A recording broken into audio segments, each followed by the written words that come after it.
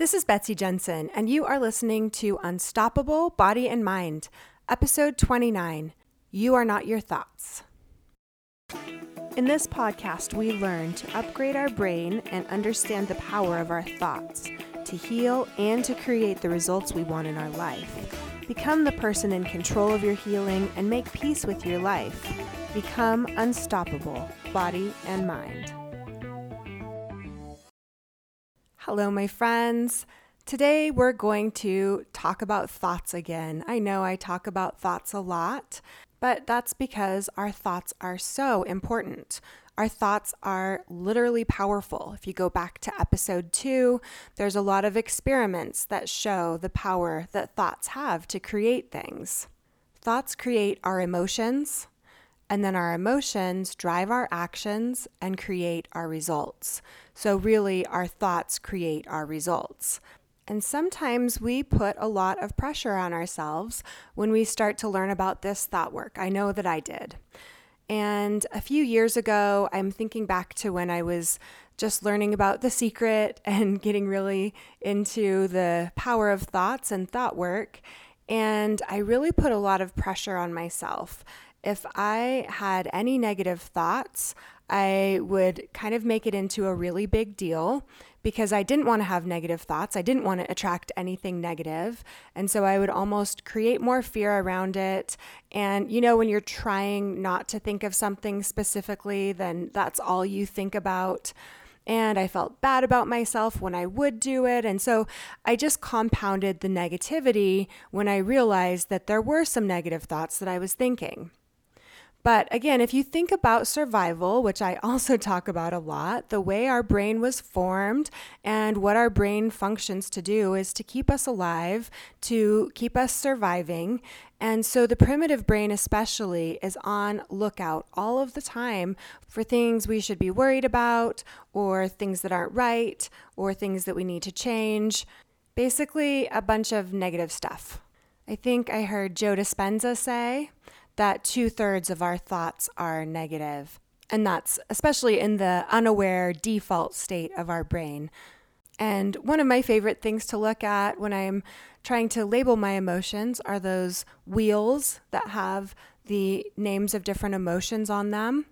And I noticed that about 2/3 of the emotions are negative. So even with our descriptions of our emotions, it kind of reflects this pattern that we have in humanity to have more negative emotions, basically.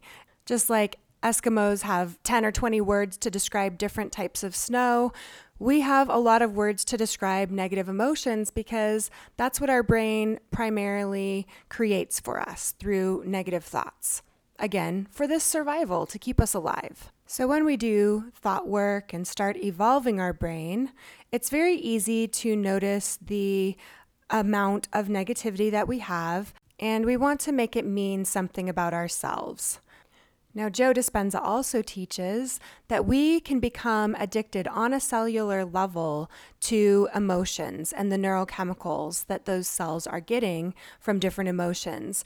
So I like to think of it as kind of this feedback loop where our thoughts create these emotions, which we feel in our body.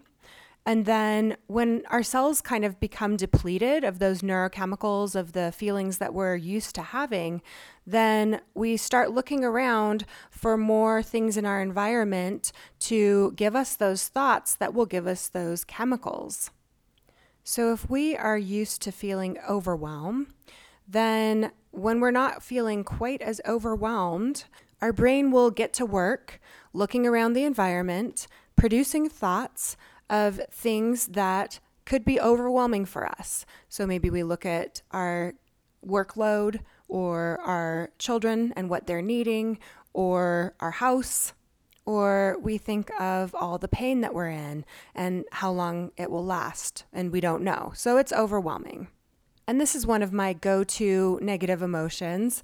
And so I could go on and on about the things that I can get overwhelmed about.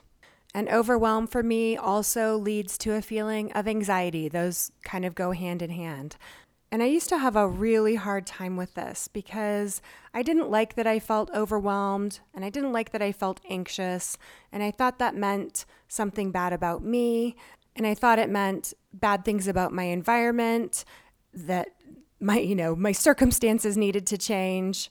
Like if I could just get these things checked off my list and get things completed, then I wouldn't feel overwhelmed anymore. And then I wouldn't have anxiety. But really, my brain would just look for more things to get overwhelmed and anxious about.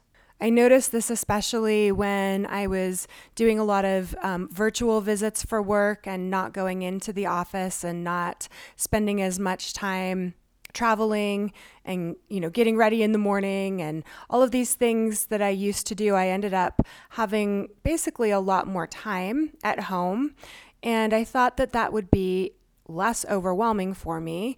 But then I started to notice all of the unfinished projects and things around my house that weren't causing me a lot of day-to-day anxiety before, because I was anxious about other things with my work and my schedule and managing my time with my children.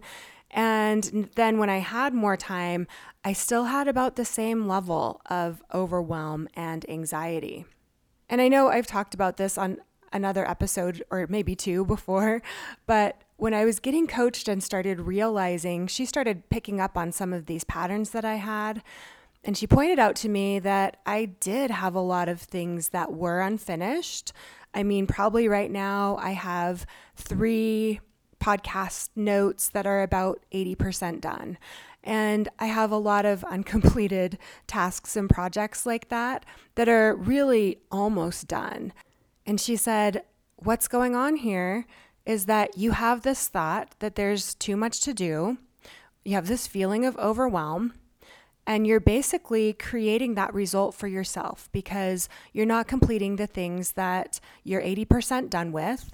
And so there's all of these undone things, all of these projects started, and your brain gets that satisfaction basically of being right, even though it makes me kind of miserable and anxious. But again, the brain doesn't see these negative emotions as bad for you. It thinks that if it can make me more overwhelmed and anxious, then I am more likely to want to change my environment and get things done and hustle. But really what it does is the overwhelm, the anxiety makes me more likely to not complete those projects, maybe not even start any new ones, basically want to hide and check my email 100 times and scroll on social media. So noticing all of these patterns can be very frustrating to some people. They can see that their brain is doing this. They can see that they keep falling into these same patterns that prove their beliefs true and feel really anxious to want to change it. And maybe even sink a little bit more into negativity because that must obviously point out some kind of moral deficit or that I'm not good enough or worthy enough, like I'm just lazy or not a hard enough worker. But what I'm going to suggest here is that you are not your thoughts. And by that I mean that if I have thoughts of being overwhelmed and anxious and not wanting to do anything and that I'm a lazy person, that it doesn't necessarily mean that those things are true and that they're things that I want to believe. And it's okay that I have those thoughts. I don't have to hurry and try to change those thoughts and always be better all of the time. Remember, 50-50, we're going to have some negative thoughts. And rather than reacting to them, what if we can allow them and notice them? That's really the first step, is just noticing what's going on in our brains. And I would suggest to do that from the most detached, neutral place that you can find for yourself. I was thinking about that this week because I've been noticing more and more as I get coached that I kind of talk about my brain almost like it's a third party. So when I talk about something and my coach says, "What does that bring up for you?" then often I will say, "My brain is thinking this." And Eckhart Tolle talks about being the watcher of your brain, and that is what I feel like I'm doing in those moments. Now, I'm not always at that level of awareness. Sometimes it's while I'm coaching, sometimes it's during the day where I start to feel a little anxious and I think, oh, my brain is thinking this right now. That's why I'm having that feeling. But I try not to just jump to a different thought. Sometimes we call that thought swapping, where instead of acknowledging what's going on, you're just like, I don't want to feel this way. I want to think something different. And even when you don't really fully believe it, I'm like, I'm calm. I don't feel stress, and it's not genuine. You have to acknowledge what's there. And the less that you make it mean something negative about you, the more you can just be in this place of observance, which is really going to help you make changes more than if you're all wrapped up in all of the drama of it. So I'll give you a little example.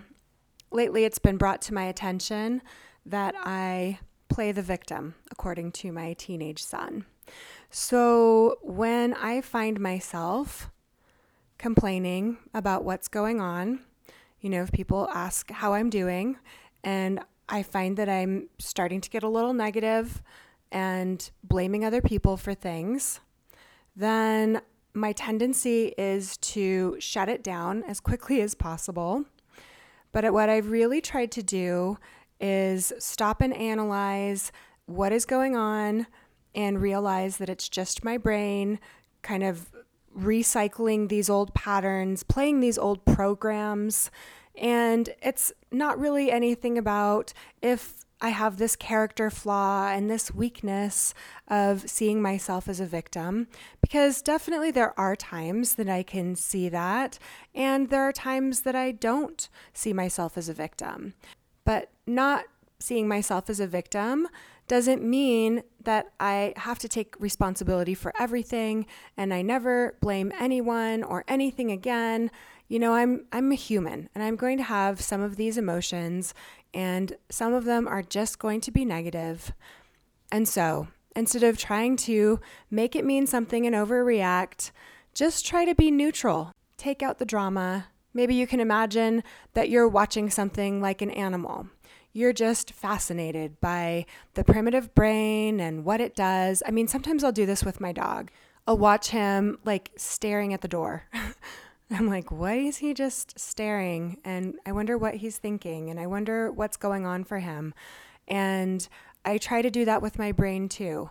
Oh, my brain is doing this. My brain is telling me this, and detaching myself from my thoughts and from making it mean negative things about myself.